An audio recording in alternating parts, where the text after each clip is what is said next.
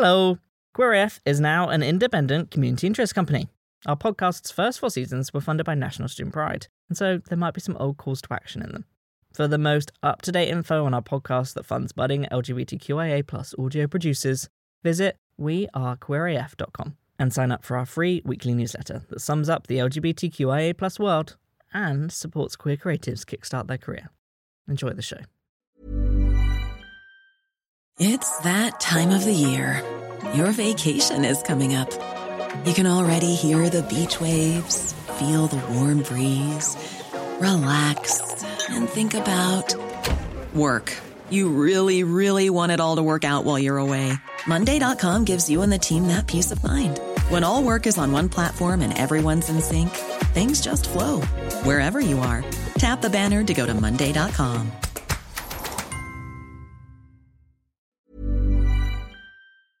#QueerAF is brought to you by UK Power Networks. They sponsor National Student Pride because they recognise that in order to sustain their business in the long term, it's essential to have diverse teams.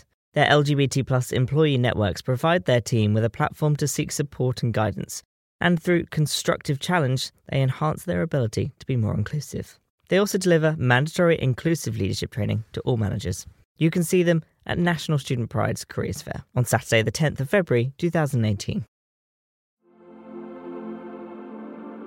The title of the podcast, Queer Muslim Sex Worker, I didn't choose that because I wanted to push how, this is so crazy, this is so unusual. I was trying to play into the fact that people will only look at those labels and generally won't go much further than that. So the whole podcast is obviously about going beyond that and listening to Mariam actually tell her story in her own words. Words are really, really important, and language helps us tell stories. We can't really without it, but you have to look beyond it because otherwise, what story are you telling? You're telling your own as a presenter, really. Welcome to Season 2 of the National Student Pride podcast. This season, we've rebranded, and now we're #QueerAF, or for your ears only, we're queer as fuck, and I'm your host, Jamie Wareham. This season, our storytelling is changing. Charlie will be back, just like in today's episode, but so will a role of student reporters and producers who will also be contributing to the show.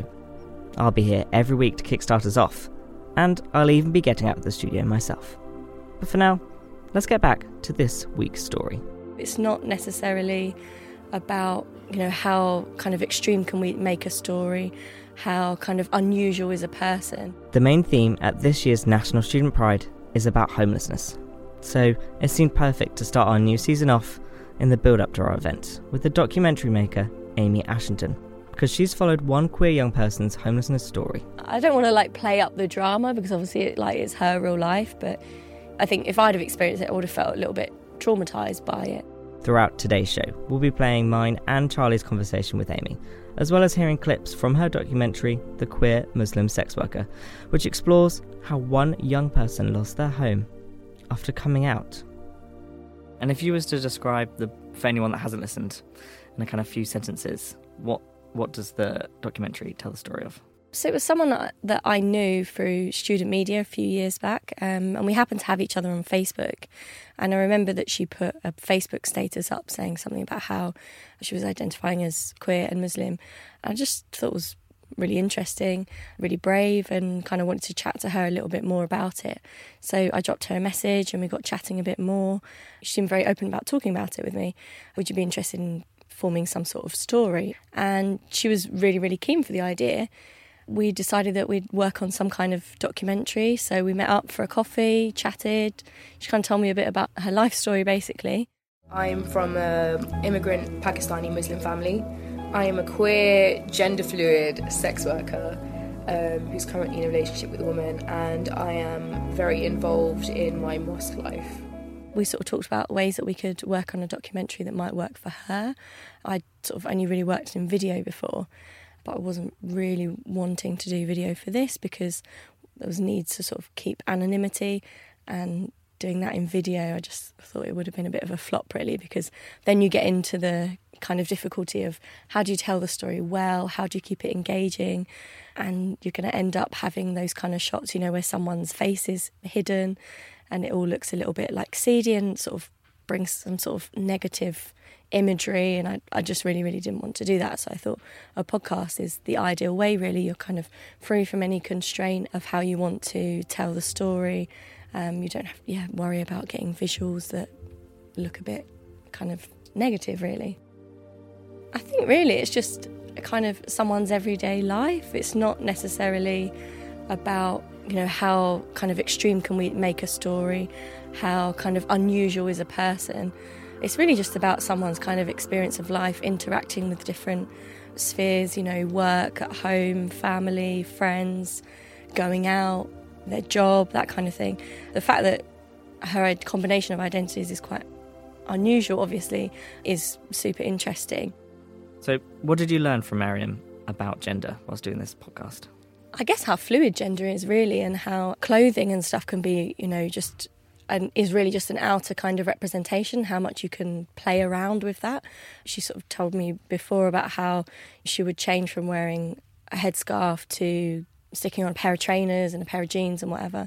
And it wasn't so much about looking at those two things as polar opposites, but just how much you can kind of interplay with them. And sometimes she would put her hair up in a turban rather than a headscarf. And I just thought it was really cool, to be able to play with gender in that way. And I just think it was really brave and super interesting. Someone like me who is ridiculously fluid, I change every single month.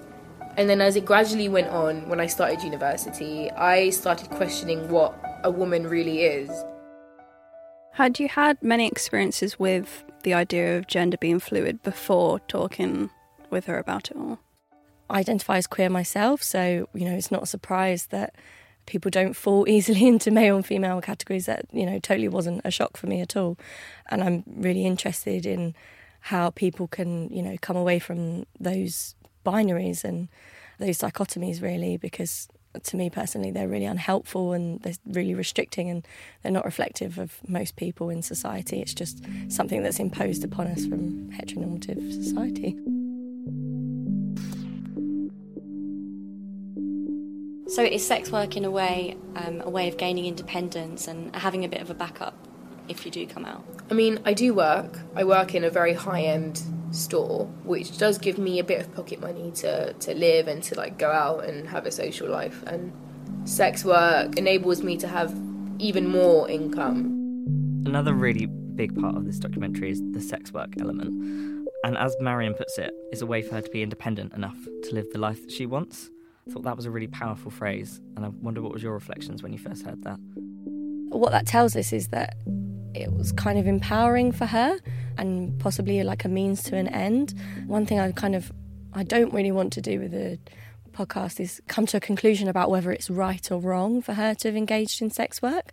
That wasn't what the podcast was about, and really I didn't want sex work to become a huge part of it, because really how her queerness and faith intersect to me was really the key kind of point to telling the story. That comes on to what I wanted to follow up with, really, was that, although you mostly spoke to Maryam for this documentary, you did spoke to a couple of other experts around to kind of, you got that impression, and one of the voices you hear is from another expert. And what I wanted to get a feeling of is how common you feel it is for young queer people to have to use sex work to get that kind of independence that she was talking about. Well, I guess sex work, like any other type of work, really is a way of making yourself independent. It can be liberating. And then you've got the added factor that you can explore your own sexuality, your own gender, your own queer identity through that. The kind of opposing side to that possibly is that Maryam was telling me about how she felt very fetishised within sex work. So a lot of people coming to her because of her race, because of the fact that she might wear a hijab occasionally, because of her faith. So this kind of, it's really liberating to be able to go and explore those things. But I guess the kind of other side of that is that people are fetishised, people are kind of objectified, I guess, in a particular way.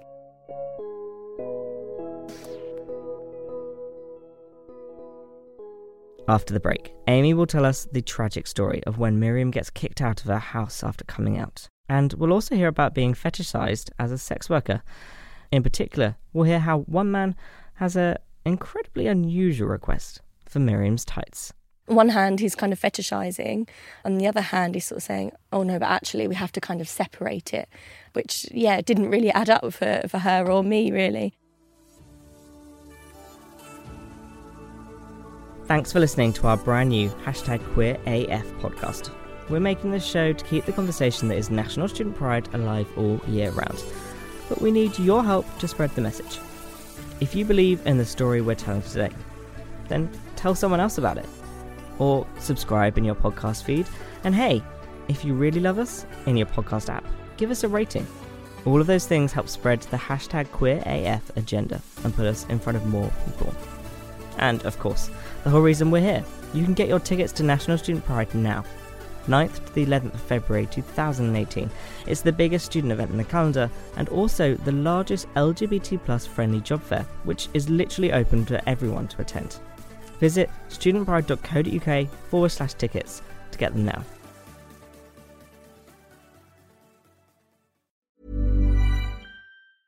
Burrow is a furniture company known for timeless design and thoughtful construction and free shipping, and that extends to their outdoor collection. Their outdoor furniture is built to withstand the elements, featuring rust-proof stainless steel hardware, weather-ready teak, and quick-dry foam cushions. For Memorial Day, get 15% off your Burrow purchase at burrow.com/acast, and up to 25% off outdoor. That's up to 25% off outdoor furniture at burrow.com/acast. Hey, it's Danny Pellegrino from Everything Iconic. Ready to upgrade your style game without blowing your budget? Check out Quince. They've got all the good stuff, shirts and polos, activewear, and fine leather goods, all at 50 to 80% less than other high-end brands. And the best part? They're all about safe, ethical, and responsible manufacturing. Get that luxury vibe without the luxury price tag. Hit up quince.com/upgrade for free shipping and 365-day returns on your next order. That's quince.com/upgrade. Welcome back. This is #QueerAF. I'm Jamie Wareham. This week, me and Student Pride's Charlie Ann Mathers caught up with the queer Muslim sex worker documentary maker, Amy Ashenden. She followed Miriam, who has the tragic story told over a series of months in the full podcast documentary. But today, Amy is giving us just a few snippets of insight into literally one of the most intersectional people I think I've ever come across. Mariam also told me about one client who recently had an unusual request.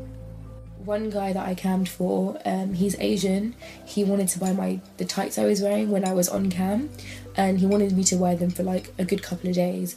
I told him I was going to the mosque the next day, and he didn't want me wearing the tights at the mosque because he said even he has his own boundaries, which I found really interesting. Yeah. Because very hypocritical of me to say, if you're a firm believer in Islam, you don't drop that identity just to like jerk off to a girl on camera.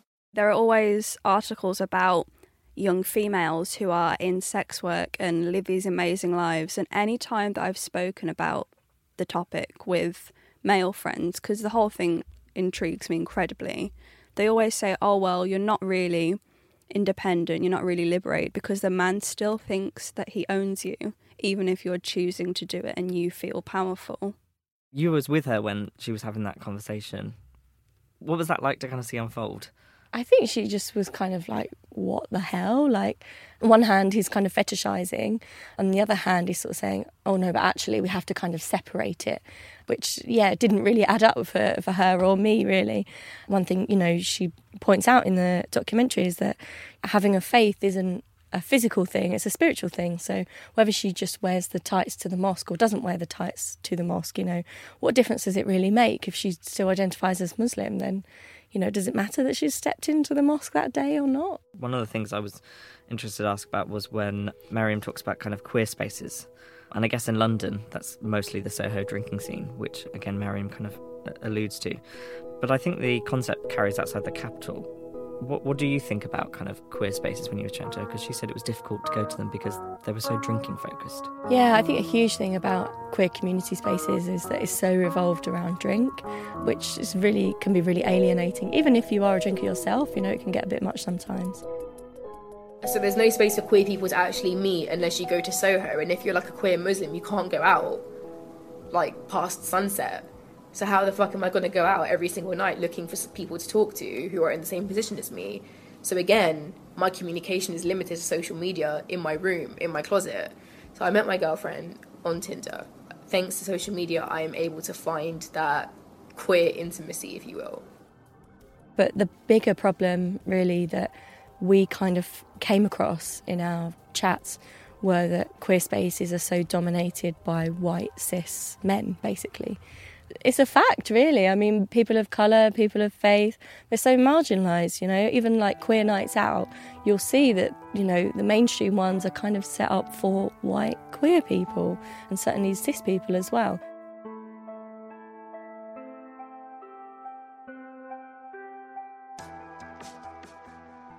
I ask this all the time with people, like, why does the LGBT plus community practice prejudice when we're facing it all the time? Well, why does any human practice prejudice? You know, there's a million and one reasons, really.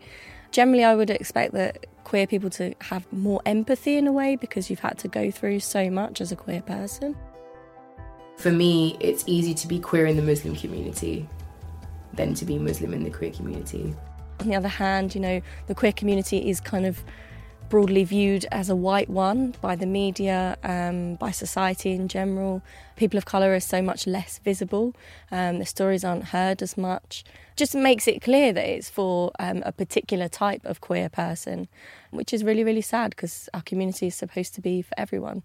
I don't think we look at how different identities intersect enough. I think we just look at being queer without and kind of erase that your identity could encompass anything else and just expect it to be about whiteness. Whenever there's kind of a minority, the majority will kind of try and impose themselves, I feel, and try and, you know, they just inherently think that a space must be for them, even if it's not. And I guess queer spaces I've encountered, which are more like, you know, a book fair or, you know, whatever, they do tend to be filled more with queer people rather than straight people who might come on a night out to a queer club night. The clip about the arranged marriage really struck me. The form. Could you tell us a little bit about that and the form and how that works? Mariam basically had a form, sort of a profile of herself, being given profiles of men that possibly she could be paired with for an arranged marriage. I was reading it and it just said my name, my age, my brother's occupations, my parents' occupations, and my academic status. She was saying to me that, you know, yeah, it's bizarre because on the profile, you know, her family describe her as a student and all these kind of rigid, ordinary labels, and she sort of thought, that really says nothing about me as a human. Like, my personality is not there, who I am is not there. And she was also telling me about how she tried not to kind of humanise the profiles of the men that she was being given, because she starts to do that, it, you know, possibly becomes a bit real, and also, you know, it's not a reality right now. Right now it's just the profiles, and I think that's what she was kind of dealing with at the time.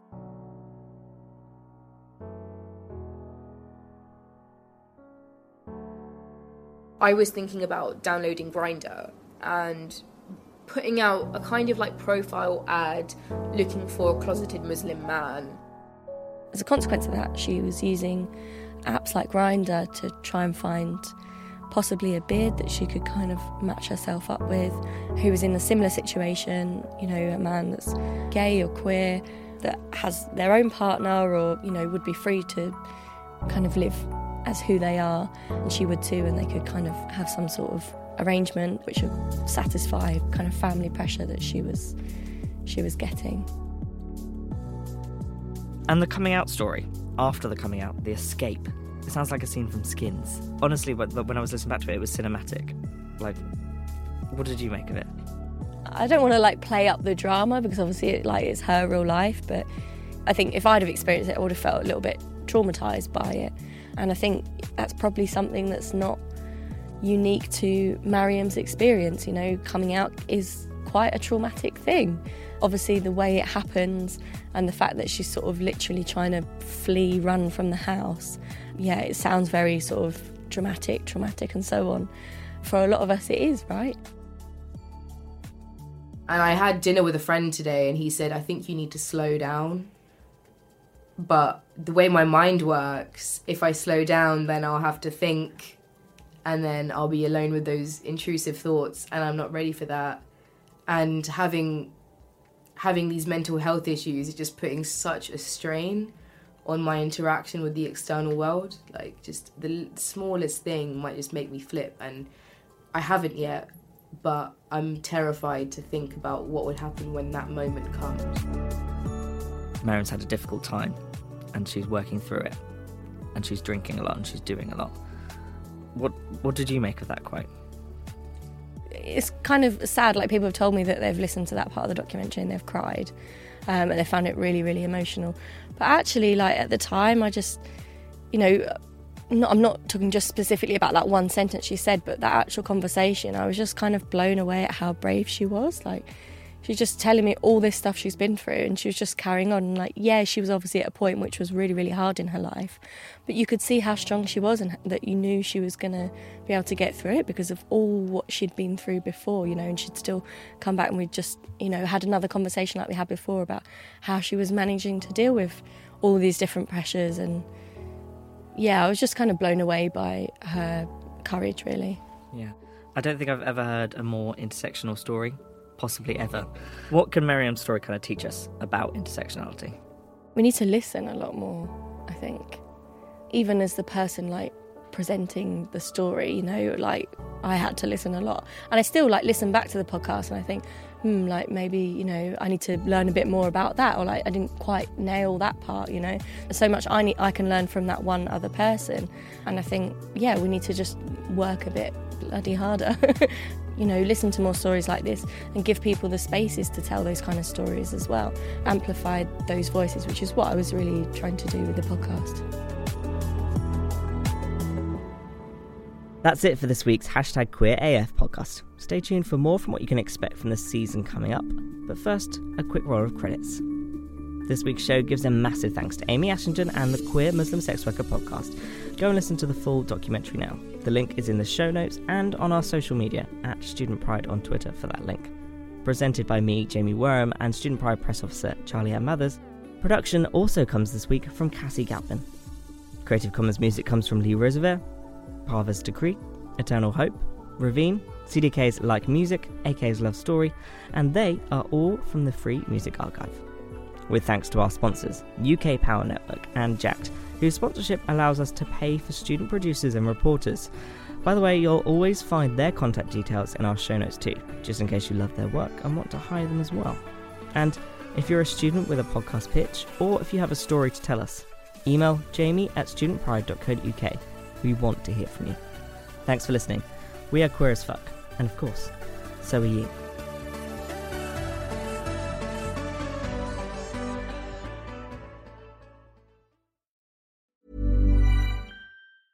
Want to get a chiseled look in the jawline? Sculpt and shape your jawline with added volume from Juvederm Volux XC. Juvederm Volux XC is an injectable gel specifically designed to be robust enough to improve moderate to severe loss of jawline definition. And it is the first and only hyaluronic acid filler approved for the jawline. Add volume to your jawline for a chiseled look with Juvederm Volux XC. For important safety information and to find a licensed specialist, visit Juvederm.com. That's JUVEDERM.com.